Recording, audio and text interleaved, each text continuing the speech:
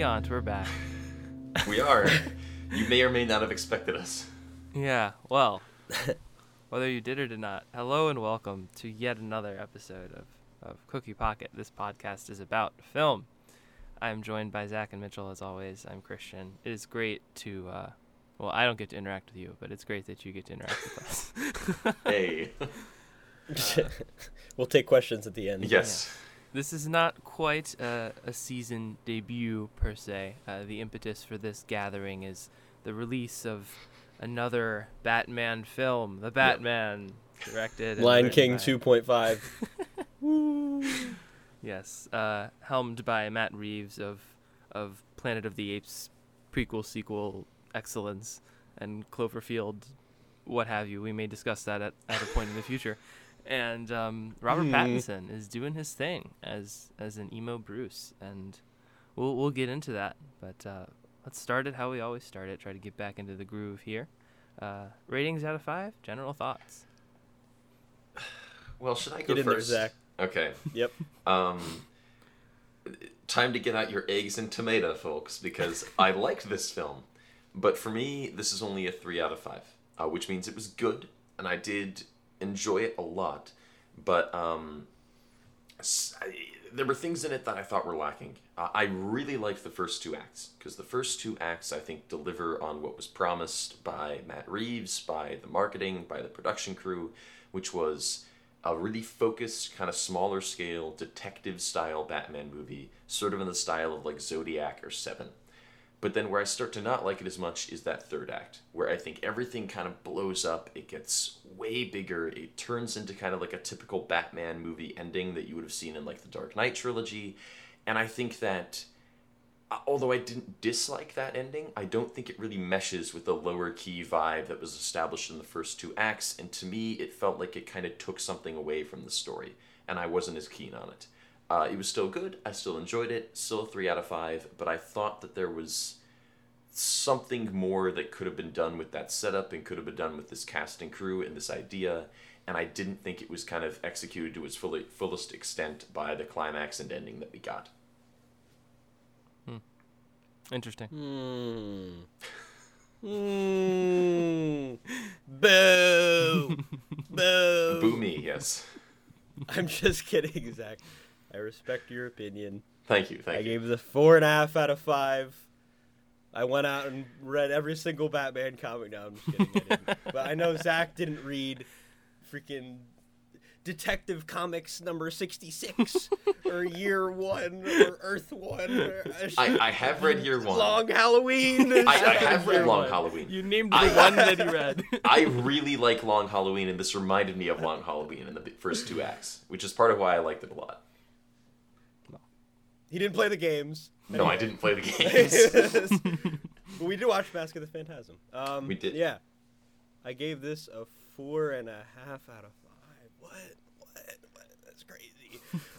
Yeah, I was expecting this to be really good, and I was happy because that turned out to be true. And yeah, I mean, it's literally just like CSI Gotham City, and for the first 2 acts, and I very much appreciated that. Like, big boy Batman just standing around awkwardly trying to figure out stuff is exactly what I wanted to see. And you know, Gotham PD being all mad about him existing is equally as fun. And then, you know, just finding out all the corruption and having, like, you know, Riddler be, like, accurate about a lot of the reasons why he's so PO'd and acting out. Is kind of, it's all of it is just Hallmark, you know, DC, like Hallmark, you know, Batman and his villains type thing in Gotham. And I think that's just, I mean, it's hard to put into words how amazing it is to see on screen, honestly.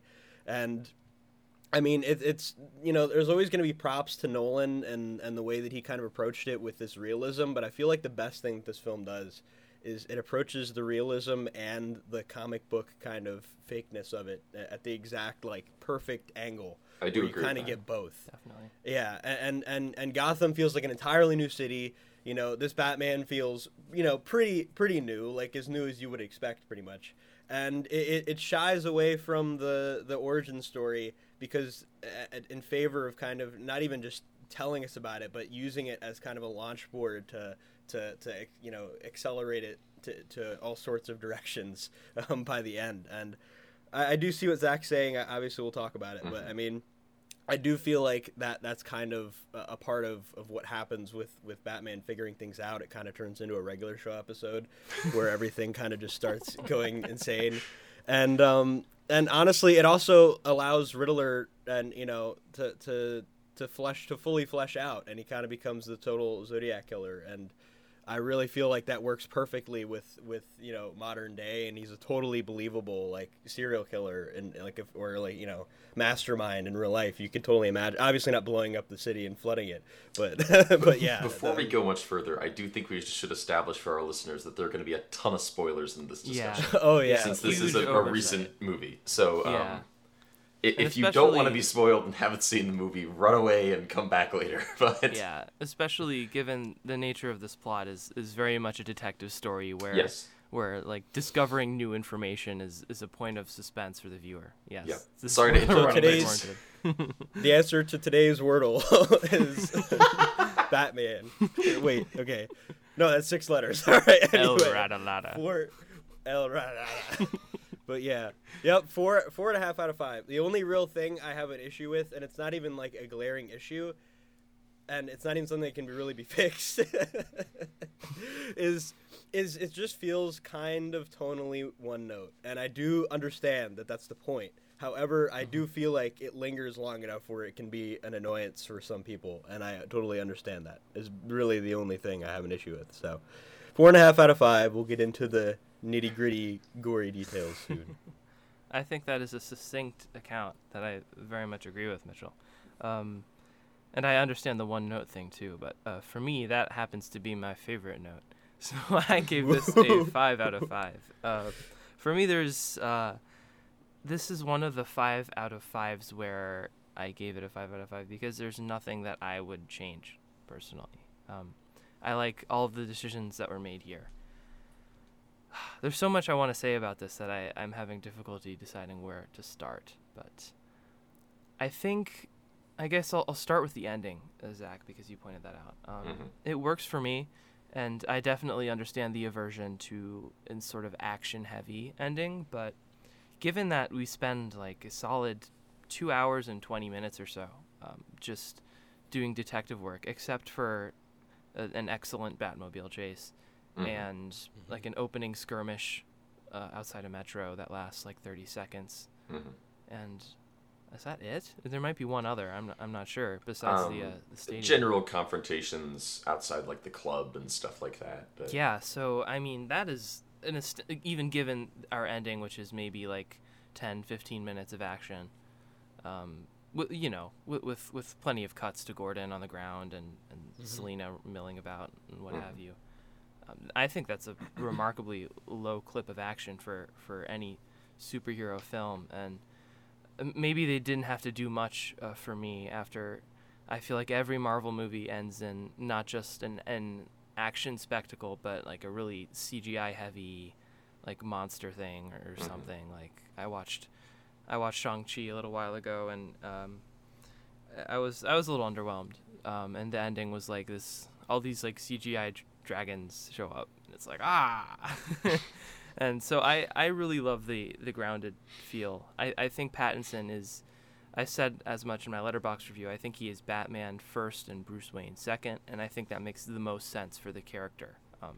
I loved Christian Bale. I don't know. I think Pattinson might be my new favorite. I'm still weighing it, but I think Bale and Affleck and Keaton, like reflecting on all of them, I think they Conroy, of course, love Conroy.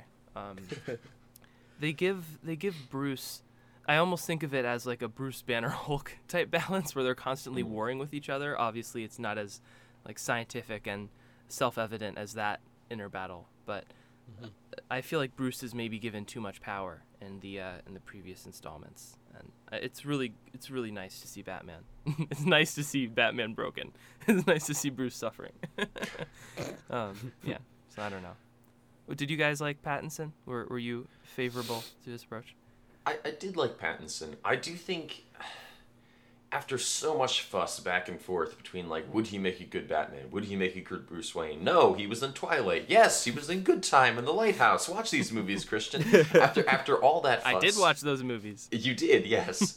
After all that fuss, though, I think he was just fine. Like, one of my issues with this film is it has a fantastic cast, but at the same time, I don't really know if it demands all that much from its cast members. So yes, everybody does a great job. Nobody in this gives a bad performance. But I don't really know if this is a role, or dual role, however you want to phrase it, that really asks that much of Robert Pattinson. When he's on screen, I believe him. I think he looks good in the Batsuit. I think he is convincing as Batman. But it's not necessarily a part where I'm like, I'll bet he really had to sink his teeth into that.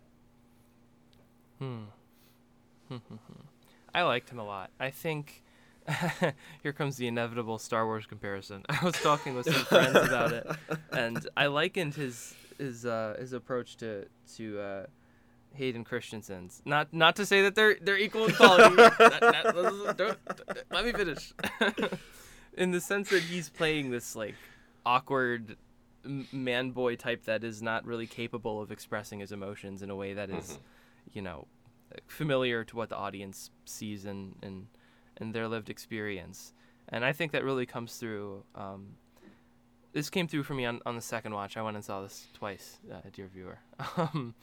And it's in the scene after Alfred is recovering from Riddler's bomb that was intended for Bruce. And Bruce is incapable of directly telling Alfred that he loves him. So instead, he gives this sort of rambly, like almost like embarrassed and pathetic speech, where he talks about how he never thought he would have to experience the fear again of losing someone that he loved, and it's obvious. And he's looking at Alfred, and he's like 5 steps away from telling Alfred how much he means to him, but he can't do it. And so Alfred just like extends his hand, and Bruce takes it. And I see what you're saying there, Zach, because there's not like, I don't think there's a ton of overacting going on, or no. And Serkis certainly doesn't need to do anything as bizarre and outlandish as he does in The Hobbit or The Apes. But no. But the moment that is there. Alone. Yeah. I see that as masterful filmmaking. Like, there's nothing I would change to enhance that moment, even if it doesn't demand more than from the performers. Yeah. I think some moments like that are made more in the direction and the editing than in the performances, though, if that makes sense. It comes down to the old Kuleshov experiment of, like, if you show a neutral face at just the right time, it comes to mean something else to the audience based on the pacing of the scene and what you show before it and things like that. Very well edited film. I think it's entirely solid. It's just no aspect of it really, like, wowed me, like some other films have. Fair enough. Yeah, I totally agree. I do kind of feel like the bar is on the lower side, but, I mean, I feel like part of that is probably because this is based off of characters that already exist. That's one thing. Yeah. And there's also a ton of bazillion other instances of these characters existing, too. So there is kind of a lot based off of assumption, kind of like what I was saying about knowing that Bruce's parents are dead is kind of like a given. Like, you don't really need to like act that out or have him figure out that that's like a thing. Like, we don't really need that kind of thing. Mm-hmm. So I guess I kind of agree, but I do kind of feel like it fits the narrative that Reeves is kind of trying to construct here. And I also feel like I agree that it's probably the editing and a lot of the cinematography that's kind of perfectly well framed, like 95% of the time, probably, when they're talking. And I feel like Robert Pattinson has the right face. I'm gonna counter Kirk Douglas's face and say that I like Robert Pattinson's face, and maybe it's because I tried to do a celebrity match thing and it said it looked I looked kind of like him, so I'm just gonna go with that. Huh. I don't think so. I see the jawline a little bit. Yeah, a bit. Yeah. I'm not sparkly. It's okay. There was a moment early on where I saw the sparkly man for a second. Oh, really? He looked a little bit concerned, and his eyebrows were slightly down. I was like, yep, Yep, he's talking to Bella right now, and that's what I thought for like 0.2 seconds. And that was a good thing because I really like Twilight. All right, I'm gonna defend Twilight Wow. Wow. to the end of time. Yep. This is an Maybe just the interesting first development. one. Yeah, but anyway, yep, Colin Farrell, Wow. Yeah. Dad, and we have experience with our boy from this podcast previously We do. in Hearts War. Yeah. Hearts War, and he's a little bit different in this. Yeah, no. I liked when he waddled. That was the best part. Yeah, that was great. Yeah. And yeah, I was just gonna say I saw this with two groups of friends, and both groups had no idea that was an actor wearing a ton of makeup. Like they fully assumed that they just got like a chunkier, less attractive dude in Hollywood. And when I googled Colin Farrell and showed him his quite handsome British face, they were quite stunned. in it. So something that I do feel like we should bring up here, though, is I was discussing with our past guest Dylan from the Bargain Binge podcast Yes. this film as well, and he mentioned Colin Farrell as Penguin and the waddling moment and how that was amusing. But we kind of came down to the issue of like, did they really need Colin Farrell to play the Penguin in this movie, especially since he doesn't really look like himself at all. And there's nothing to me about the performance that really says Colin Farrell. I mean, he does a good job. It's a good performance as the Penguin. But I think the question comes down to, did you need to get Colin Farrell and put a ton of makeup on his face? Or could you have potentially gotten somebody who just kind of looked more like the role that they were trying to cast? I think it's an interesting question. Like, bring Danny DeVito back. Bring Danny DeVito back. I don't think Danny DeVito belongs in this Gotham at all. I think he's fantastic. It's Always Sunny has been an extremely, extremely guilty pleasure of mine. He sees Falcone. So anyway, I started blasting. I'll be the trash man. I'll throw garbage everywhere. I'm glad we got our DeVito. Did he? in earlier. You know what, Zachary? I don't know, but he did, and he did a good job. Oh, yeah. Get out Yeah. of my house. No. I don't think it's a question with a single answer, but I did think it was an interesting question to ask. I gotta side with Mitchell here. I understand where you're coming from, but to me, it all boils down to: did he do a good job? Yes, he did. Okay, then yeah, he was a good choice. Sorry. Will you be my date to prom? Yes, no. Maybe. But Mitchell, you No, also no, mentioned something Yes. that I wanted to bring up, which was that these characters are based on like pre-existing comic books, and I thought that was kind of a good jumping off point to mention that this is not my favorite Batman movie. For me, nothing is ever going to beat Batman Returns, and I understand that might be an unpopular opinion, but it's the one that I hold. But I will say, of all the Batman movies that have been made, this is the one that looks and feels most like the experience of reading a Batman comic to me. For better and for worse. That comes down to, like, it goes on maybe a little bit too long. The ending is maybe a little bit too big for the rest of the plot.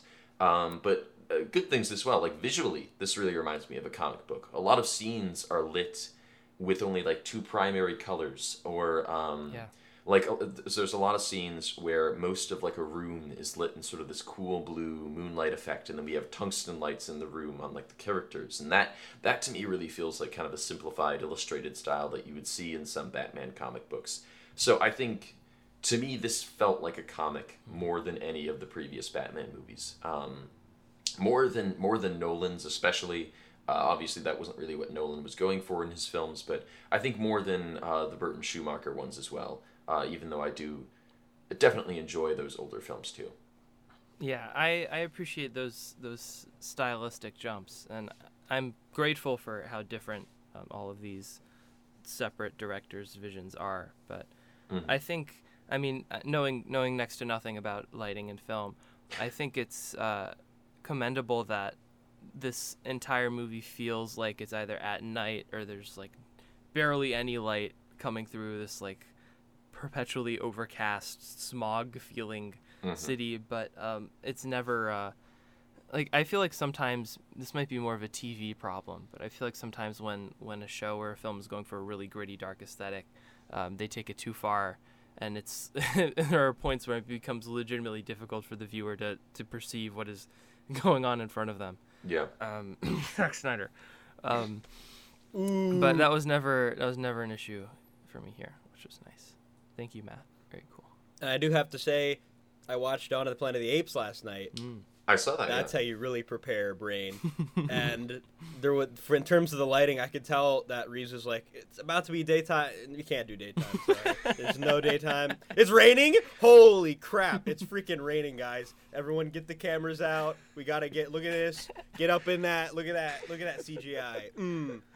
Well, Andy, go yell something really loud, and we're gonna film you for 2 minutes while you're looking all frustrated talking to the humans." And that totally works. Yeah. It totally works. And then there's like one time where it's cloudy, and it's just exactly like what's it called? The Batman. Yes, that is what the movie is called.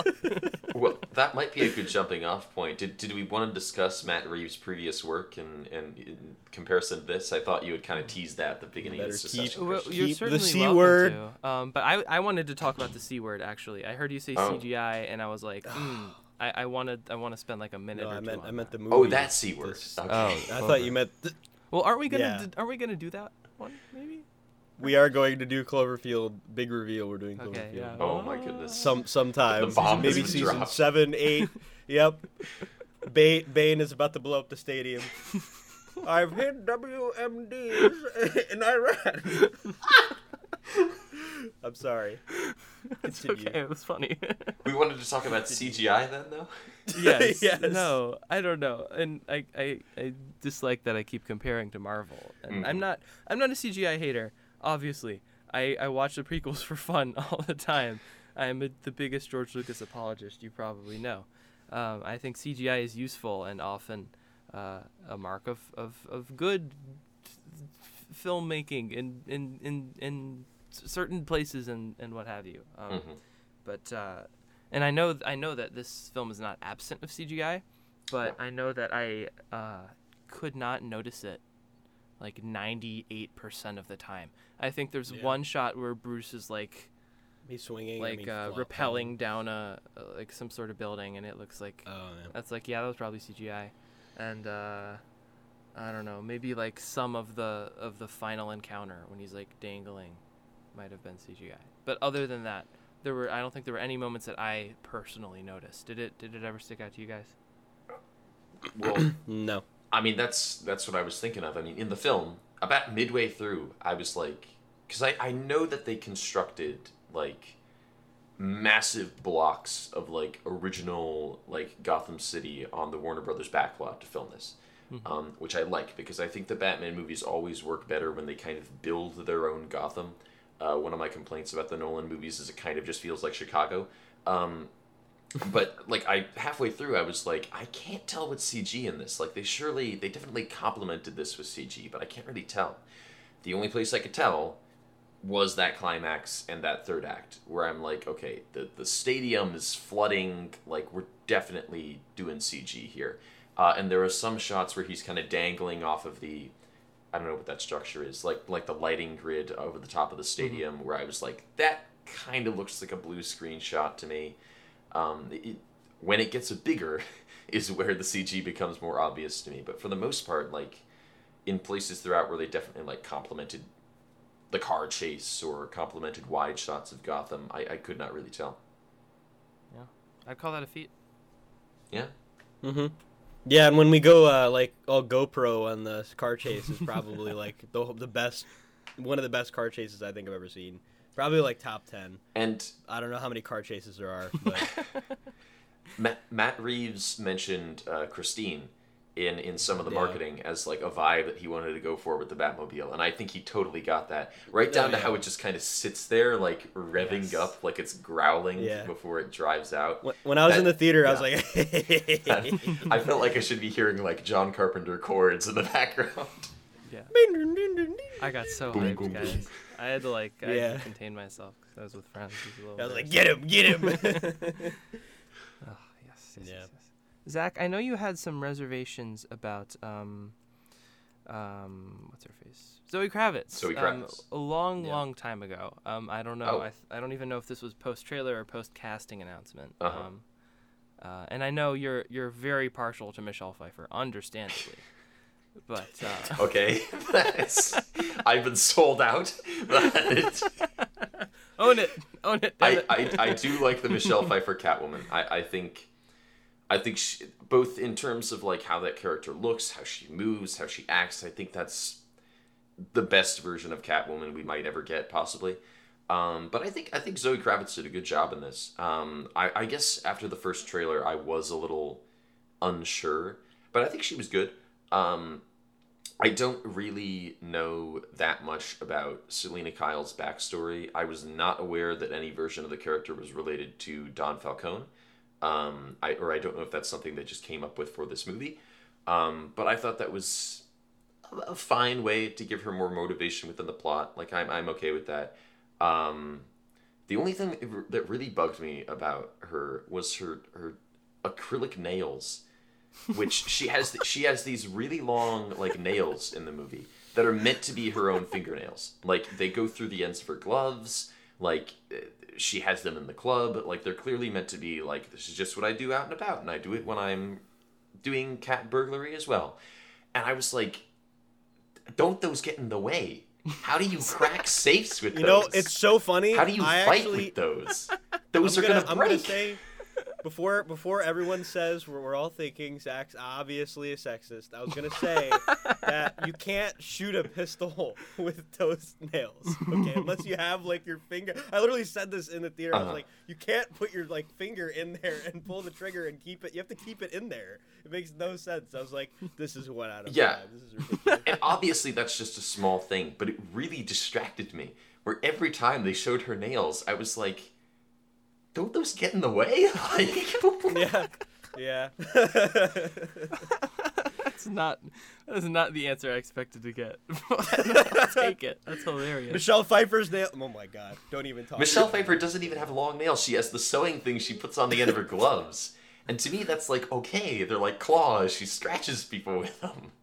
She doesn't scratch people with her actual fingernails. Well, I'll confess to knowing less about the technical specifications of acrylic fingernails.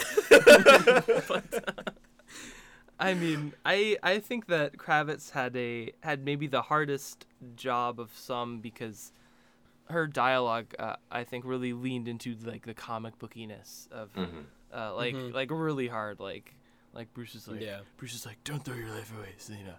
And she's like, don't worry, I got 9 of them. Honey. Yuck, yuck. And a few other moments like that. But I mean, and it never feels overplayed. And Pattinson is a very nice little like bass line for her to play off of. So I think I was impressed. And I hope I'm cautiously optimistic. I don't know if you guys have heard about these HBO Max spinoffs, but as of now, they're. Zach says, "Oh no, they're planning a." I haven't. I think the plan, as of now, is a Penguin spinoff, and an Arkham focused spinoff, and then there have been rumors about a Catwoman thing, but nothing concrete. See, I was gonna mention. All right, the reason I was worried when the second trailer came out. And it was like, oh, we're doing all these characters in this movie. We don't just have the Batman and the Riddler. We have Falcone and the Penguin, and we have Catwoman. And hey, guys, there might be a Joker. Like, and I was like, okay, is this going to be too much? And one of the reasons it didn't feel like too much was that this movie doesn't play them as like big deals. It doesn't play all these characters as like, and here's a villain. It's not like Batman Forever or something like that, where it's like, Gotham has a new villain in town. It's the Two-Face. It's just the characters are there and they exist within the world. And that's why it didn't feel like too much to me. I worry that if they start going off and making independent properties with all these different characters, it could start to feel overstuffed. If they do intend to do more things with this world and these characters.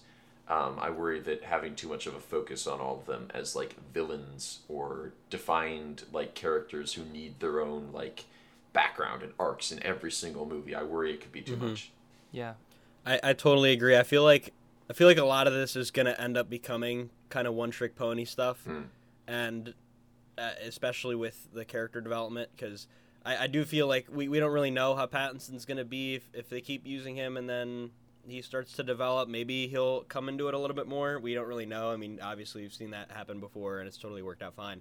But, I mean, this is kind of like a shot, like a snapshot of a certain era kind of thing, where it feels like, Zoe Kravitz is, even her Catwoman, she's still kind of like, after she does that comic bookiness, she starts to get all emotional and distracted and isn't really into the total femme fatale kind of like, Sure, I'm just walking around. It's less of an archetype. And being like, yeah, I'm being sexual. I'm going to steal all your jewels now, kind of thing. And then, and then Batman obviously isn't just like brooding and saying, all that stuff. But I mean, I totally think it works for the film 100%. And I do like how she's kind of trying to be a little bit confident, but then she gets emotionally tied down, especially by that one girl, which she said her name like 50 times, and I still forgot her name. Annika. Annika. I was going to go Ilyana, but yeah, Annika. Yeah, and the contact lens scene, which by the way is a fantastic innovation. Oh my god, that contact lens thing is very close, like near modern day, almost probably somewhere it is modern day, but I'm looking at you, Army. I know you're doing stuff. You have Iron Man somewhere, but yeah, I really think that scene worked great, and I feel like she was like, no, I gotta find Annika. Puts him in the thing, and he's like, no, stop it. Go back to the DA. Go back to the DA. Yeah. I like that scene a lot, and it shows both of their character flaws very well, and it's totally believable. Mm-hmm. Yeah, totally. I wanted to. I can't believe I forgot about the contact lens. Oh, that's such a useful tool, and I've been scrolling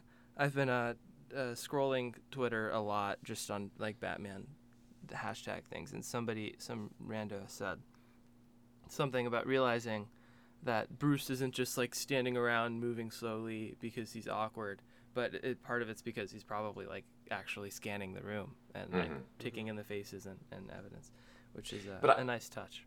I do like how little he speaks in the film, and I like how he is kind of an unmovable mass a lot of the time. Like Chris Stuckman pointed this out in his review, but like when he walks into the crime scene at the end, and the one guy's like, "Hey, this area's off limits," and he just kind of like looks at him, and then turns back. I really liked that. How like he doesn't have to say anything. He just kind of this intimidating force with a scene, which I think also ties into the kind of like, I am the night and people are afraid to come into contact with me thing, which I think is something that this movie does better than any other Batman movie, except maybe like the first 5 minutes of the first Tim Burton one. I think this, better than any other Batman movie, emphasizes that idea of like people are afraid of the shadows because they think I could be in them, which I think isn't pulled off nearly as well in any of the other films.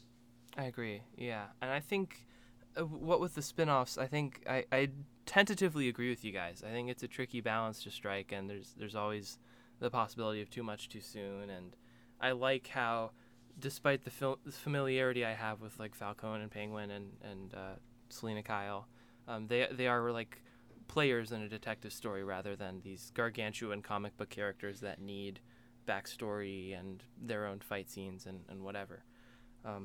I think that Reeves has kind of set himself up with a bit of a challenge here, because I see this as like a near perfect detective story with a villain in Riddler that really can match Batman. Not just match Batman, but I think is demonstrably smarter than Batman.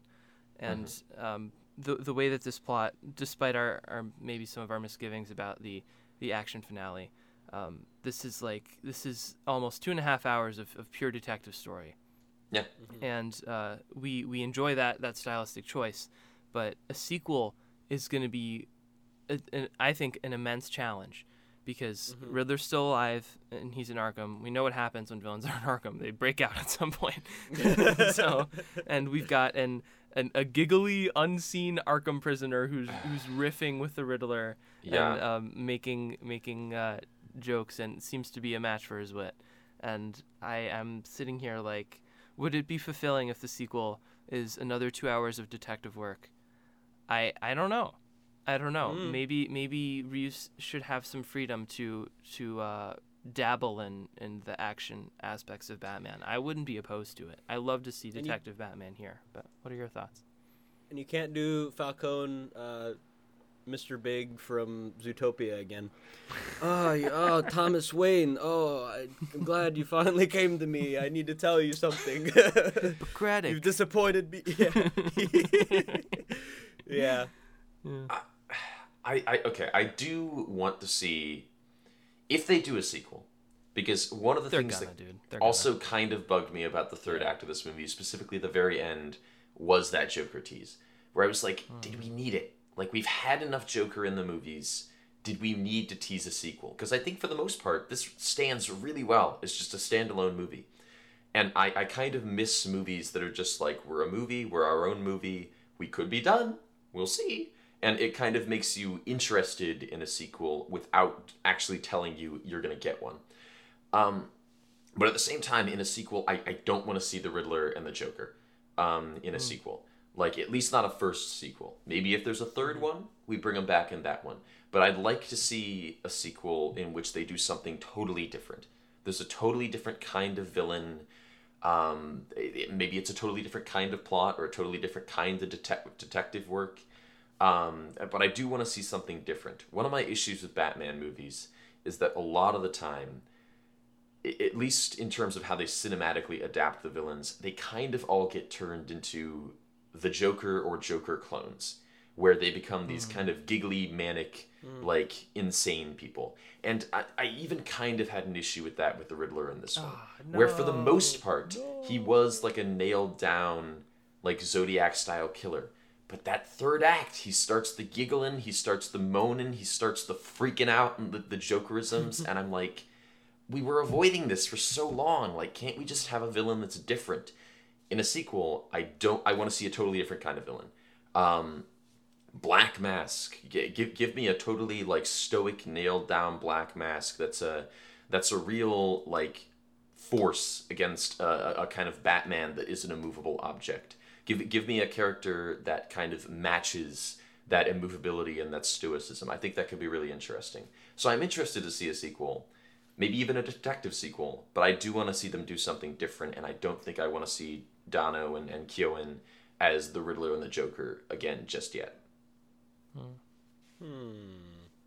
I feel like you do have to... It kind of sounds a little ridiculous coming from, like, an audience perspective, but I feel like trying to make a story without Joker somehow being involved early on is kind of bold, considering every other story. Yeah. And I kind of agree. I do feel like they didn't need to have Joker in it.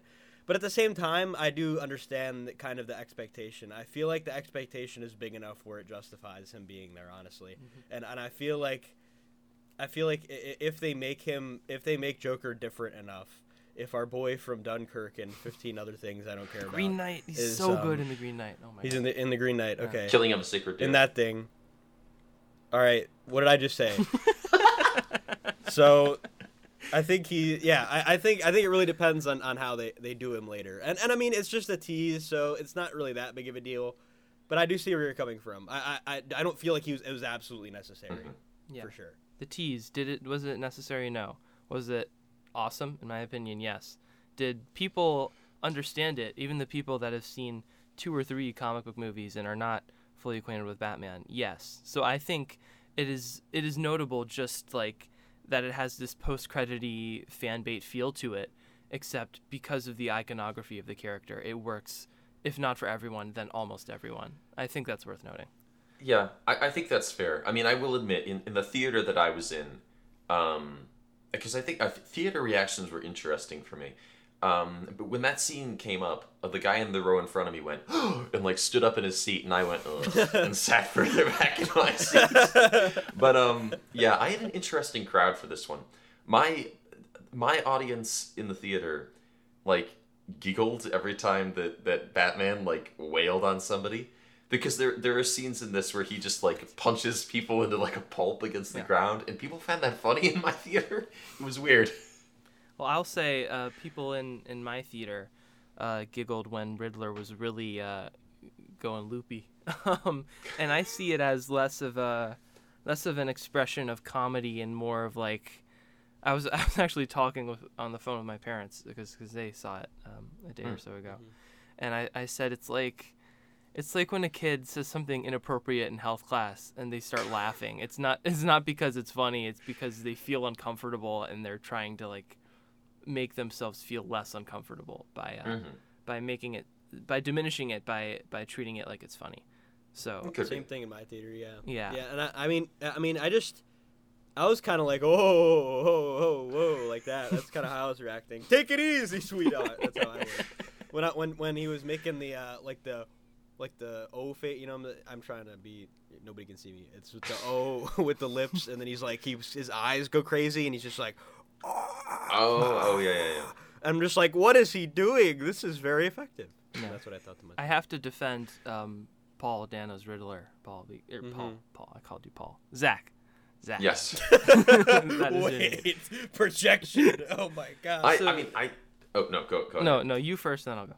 So I'm gonna say, like, I do think, like a lot of the actors in this, I don't think he's asked to do too much by this movie, but I think it's a good performance. I think especially in The Mask, in the first 2 acts, he's a very imposing force. I think some of his shtick does feel like it's sort of lifted from that one scene in The Dark Knight where the Joker sends that video to the news. A lot of the Riddler stuff in this kind of had a vibe like, why don't we tap into that, to me? But I think that's a thing that shows up in serial killer narratives too, so I'm not going to say they're just ripping that off. But he worked during those first 2 acts when he's a lot more nailed down for me. It's specifically once he's in Arkham that he kind of started to lose the appeal for me. Personally, because I really like the Riddler. And I think the Riddler too often gets played as this sort of like spastic, giggly character. I kind of like a Riddler, and we've seen them before, I kind of like a Riddler that's maybe a little more nailed down, a little more reserved, a little quieter, or something they do in The Long Halloween, which they don't do in this film, but I think is interesting, is in that the Riddler is like this bar-crawling, like, junkie who kind of just sort of sits in the corner, like, squirreling away to himself, which I think we get a little bit of this, but then it kind of seeps into Joker territory. It's iffy. It's not a performance that I dislike by any means, but it's a performance I look at and I go, I know Paul Dano could have done, or Dano, I think he pronounces it Dano, could have done, like, something different with this, and I maybe would have liked to see that. Oh. Well. I also see the Saw kind of thing, especially with that rat trap, was very, the rat, I don't say derivative, but it was kind of derivative, and it was effective, and especially for a PG-13 movie, I feel like it was really, like, that was perfect territory for that. Like, we really kind of want to go R, but we don't need to kind of feel with it. Yeah. And I feel like that was appropriate, the thumb drive thing, and yeah, I kind of see what you mean about the video thing being kind of similar, you know, every time, I don't know, what did he say? Somebody in Gotham dies or whatever? How does it go? Somebody in Gotham does die. No, like, what does Joker say? What does Joker say? I'm trying to remember. I don't know. It's been a long time since I saw the prosthetic on. Yeah. Who knows? No. Well, anyway. I was going to make a Riddler trophy joke, but that's okay. Gosh. 99%. We'll place another I'll place another Riddler trophy in an undisclosed location. Oh. I feel like this Riddler really does well with the laugh thing. I feel like he's trying to like put the puzzles and everything, and he gets overjoyed by it, and he's also kind of frustrated at the same time. And I just feel like he's conveying different emotions with kind of the persona that he's put up with, trying to like put puzzles in literally everything. And I feel like you can really do a lot there, and I feel like they did.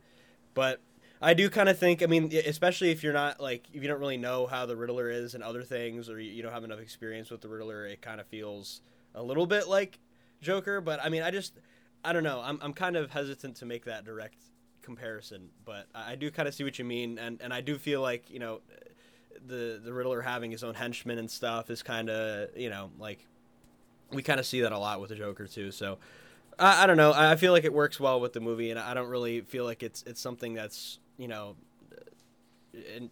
so much of a direct comparison that it garners, like, it needs to be more original or something. I feel like it kind of fits the universe, and I do feel like he's his own character, especially with his acting capabilities. I feel like he's kind of got a wide range of being crazy, almost like, I mean, kind of beats Heath Ledger in a couple areas. Not to just outrage everyone in existence, basically, but I'm not a huge fan of Heath Ledger for a lot of things, and I feel like it's one perspective. It's one perspective. Okay. Joker is one perspective, and I feel like this is kind of the same thing. I feel like this is another way to do the Riddler, and I feel like it fits the universe very well. Yeah, well said. I think it fits the setting of this film, and I mean, I see some oblique Joker similarities, but I don't think every crazy killer is automatically Joker-esque. I loved his performance. I think that it's a massive accomplishment to do what he did, especially since, I mean, for the first probably almost 2 hours, maybe not quite, but certainly the first half of the film, he's acting through a mask or through a mask and a phone screen. Mm-hmm. And there's like, he's doing so much Zoom PTSD. Literally, yeah. It's like, and you guys know by now, we've talked about a lot of movies. I am totally averse to overacting. Mm-hmm. I'm not a fan of it. I tune out. It makes everything feel more artificial to me when somebody is really, really hamming it up, unless it's like very specifically to a movie's aesthetic or goal. And that was not an issue for me, despite like he does like all this like high whinnying and he like holds out this like sung tone when Batman reveals that he's not actually trying to help him when he sees him in Arkham. Like all this is stuff that would surely turn me off if it were any other actor. But I totally bought it. I thought it was tremendous. I was convinced. I've been on something of a Dano kick lately. Check out my Letterboxd if you want to see my thoughts on his other films. In the link Pro below, Letterboxd. Smash that like button. Yeah, if you guys want me to, on the Riddler trophy bit, I've been, I'm gonna let the audience behind the curtain here. I've been at 99% completion on Arkham Knight for, gosh, it's probably like almost 6 years now, maybe years. more. I have like a little over a dozen Riddler trophies left, and at some point I just like I couldn't do it anymore. I just couldn't. Mm-hmm. If we get like 10 comments on the YouTube edition of this, that's really high. I don't think it's gonna happen. That's a real. If we get 10 comments, that would be absolutely sick. All right, guys, we're gonna try to jump off a gargoyle today. We're gonna see if we can get 100,000 subs. Hey guys, if we get 100,000 subs, I will give out 10 free Teslas. This will probably be my last video for a long time. Just want to say thanks for the support. We broke up. Yeah. I'd like to apologize. I will finish Arkham Knight if we get 10 comments on our YouTube edition. So, is that the one where the Riddler makes like racetracks that you have to do, or is that a later one? Yes. That was a couple of them. Yeah. Basically, they're just collectibles, and you have to like solve like little puzzles using your gadgets and perspective and detective mode and all that to figure out how to get to the trophy. That's it. Oh, gadgets. Yeah. I like how the emblem is a batarang in this that he uses to cut things. Like, it's functional. I like how everything on the suit is functional in this version. Everything is very, very practical. And, shoot, what was I going to say?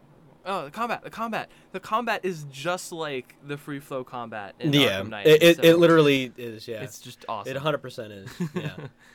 Yeah, and I was just like, I was getting kind of confused at first. Like, I mean, mentally in my head when he first started fighting, I was like, there's no track or anything. He's just punching them, and I was like, that's kind of cool. Yeah. It's realistic, you know. He's just going ham on him. I was like, all right, you know. It really preserves the moment, and having that wide shot and everything, I just feel like it gives you a full perspective of what it feels like, kind of to watch somebody beat the crap out of somebody. Yeah. You know? And I also like that it's only year 2 for this Batman. So you get a feeling that he is kind of untrained. A lot of his combat is kind of just wailing on people, and he's not exactly like a precise ninja, which I think we see in other Batmen. And he's also not just this like stealthy ghoul who can go into a scene, take everybody out, and then immediately leave a scene again, like I thought we got with like the Keaton Batman. Like, he gets hit, he gets punched, he gets smacked in the back, he gets shot like a million times. Shot into the chest from like point blank. He's a Batman that gets injured, and kind of makes it by the skin of his teeth in some cases. Yeah, Yeah. And then there's that adrenaline shot, and some people are like, "Is that Bane venom?" Ooh. Oh god. I have didn't not even heard think that, of but yeah. I kind of liked not knowing that it was Bane venom, honestly. If it is. I don't think it is. I think they might make it that in like a later a later film if they keep making these, but like I doubt that Matt Reeves was like, and then he injects the Bane fluid. I have this plan. Who knows? This is stronger commentary than any episode of Euphoria when it comes to drug abuse. I'm just throwing that out there. I'm not even kidding. All right, I'm outraging everybody today. Yeah, you're really just yeah. Okay, we're almost out of time, but I wanted to try to hit on the score super quickly. Okay. Yes. It's fairly minimalistic. This is Michael Giacchino, Nirvana. who we know from Nirvana. Yes. Giacchino did Incredibles, did Rogue One, did Mission Impossible, did a lot of other stuff. I've heard a lot of people liken the Batman theme to the Imperial March because it's just the one opening interval. Yeah. And like, yeah, I get it, but Yeah. like, I love John Williams, but he doesn't own that interval. Like, I didn't really care. And I Christian, John Williams, he doesn't own it. Okay, It's I am fine. gonna say, Christian, if this And was I- any other movie, I think you would go, they just ripped off John Williams. That's what I'm saying. Okay, well, maybe. But I really liked Selena's theme. That was the theme that I connected with. Everything else was kind of just like fine functioned for me. But yes, that's my bit. They could have overplayed something in the way a little bit too much, like once too many times maybe, but I don't know. I think it works. I love that Bruce is Equal. actually listening to the song in the Batcave. Did you notice that? Yeah. Yes.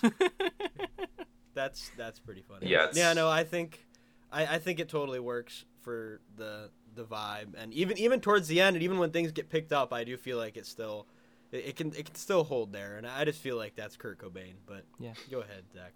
I mean, I do like that this is a Batman movie with a kind of wallpaper score. I think that most of our previous Batman films have had like these big like themes that you really remember, and I like that I can't really even hum this score. It just kind of worked for me in the moment. I kind of like that. I like a subtler soundtrack. The stuff that did bug me was, I guess it was Nirvana. I thought it was The Cure. I haven't listened to either band. You thought it was The Cure, Zach. thought it was That The is Cure. God, did you hear the I- trailer? that is pure obviously Kurt Cobain's voice. How That could is- you possibly? I'm gonna admit I listened to a lot of music, but I haven't listened to Nirvana or The Cure yet. Like, so I don't even know what The Cure really sounds like. I just kind of know their like Oh visual. gosh. All right, But I think do I'm about to think play another song. I'm going to agree with Something Mitchell. in the way.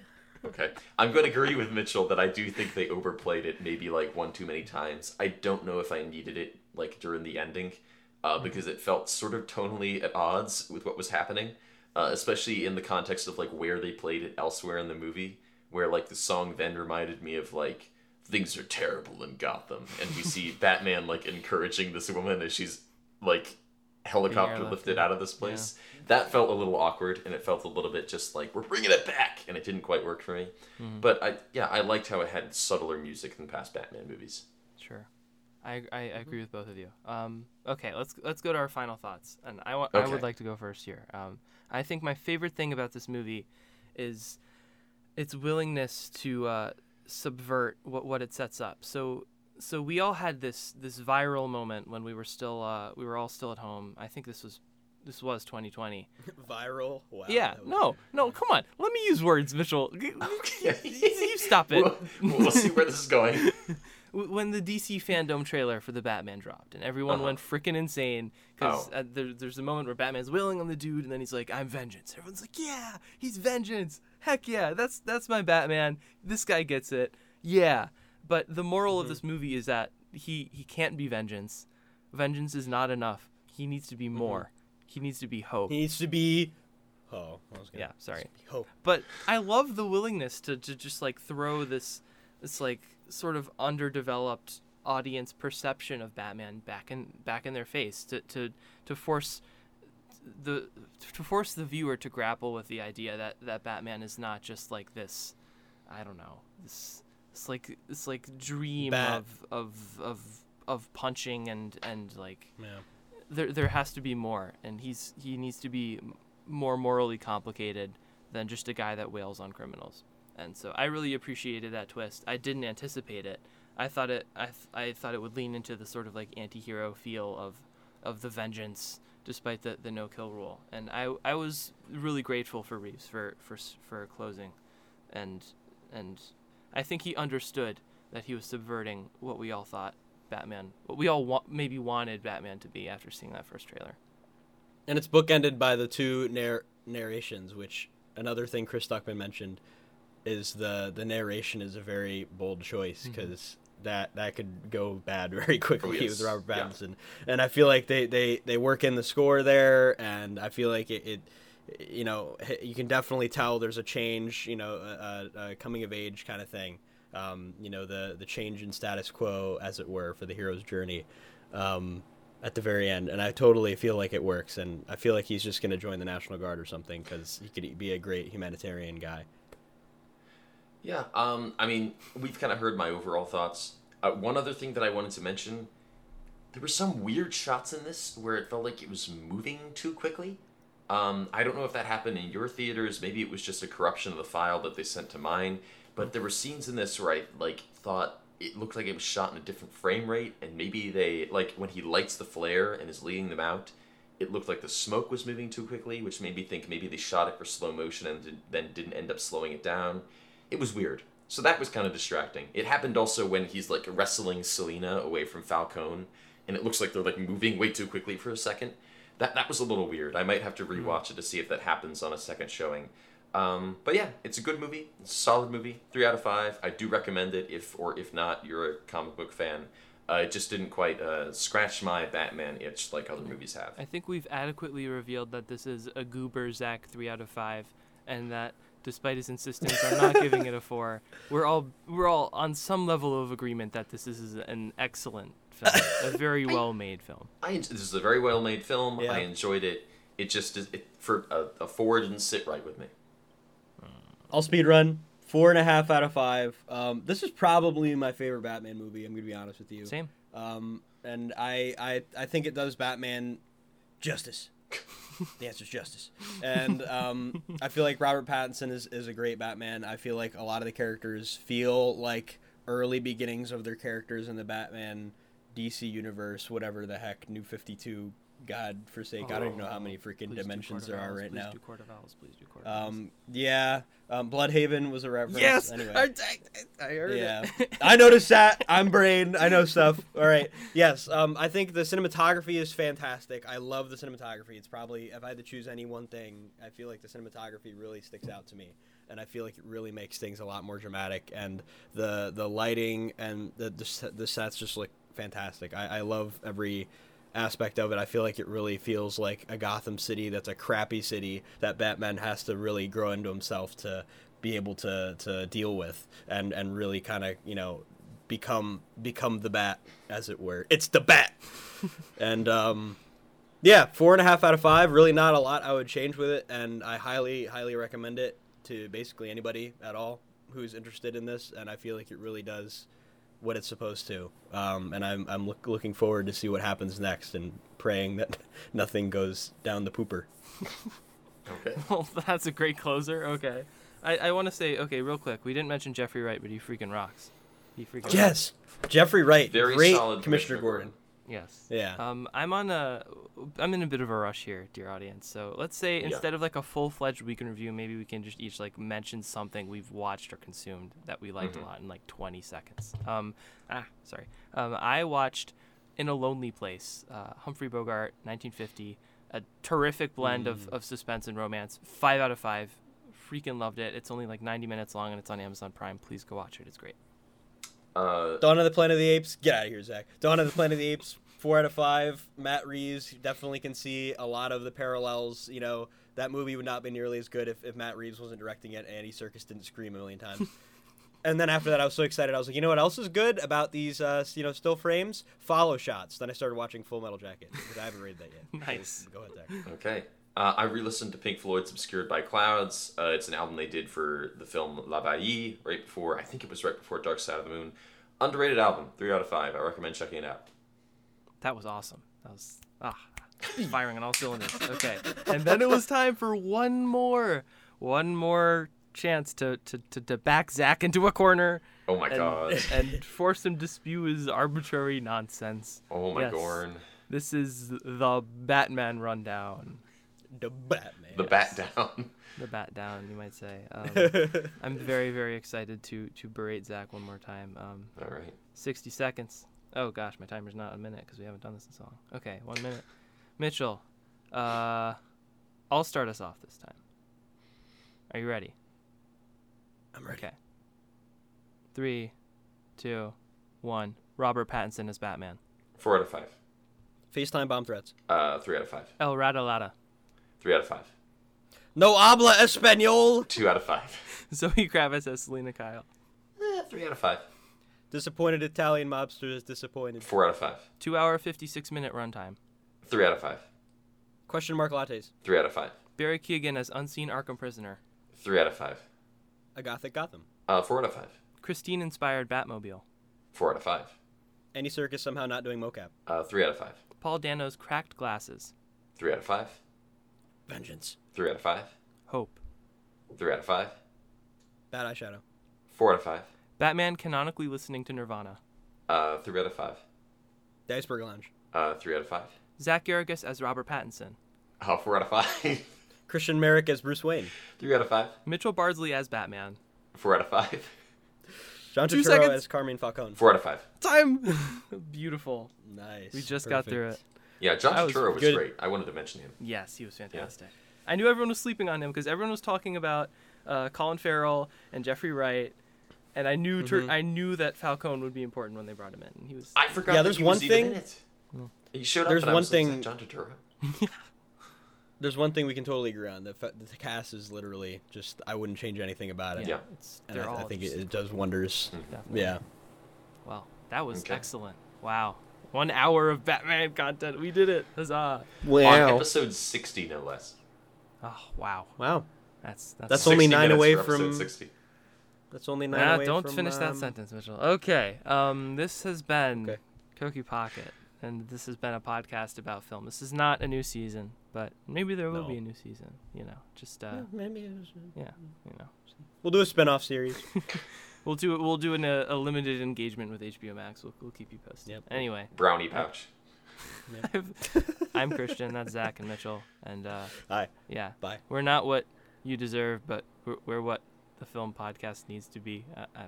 I don't know. All right. Goodbye. Love you.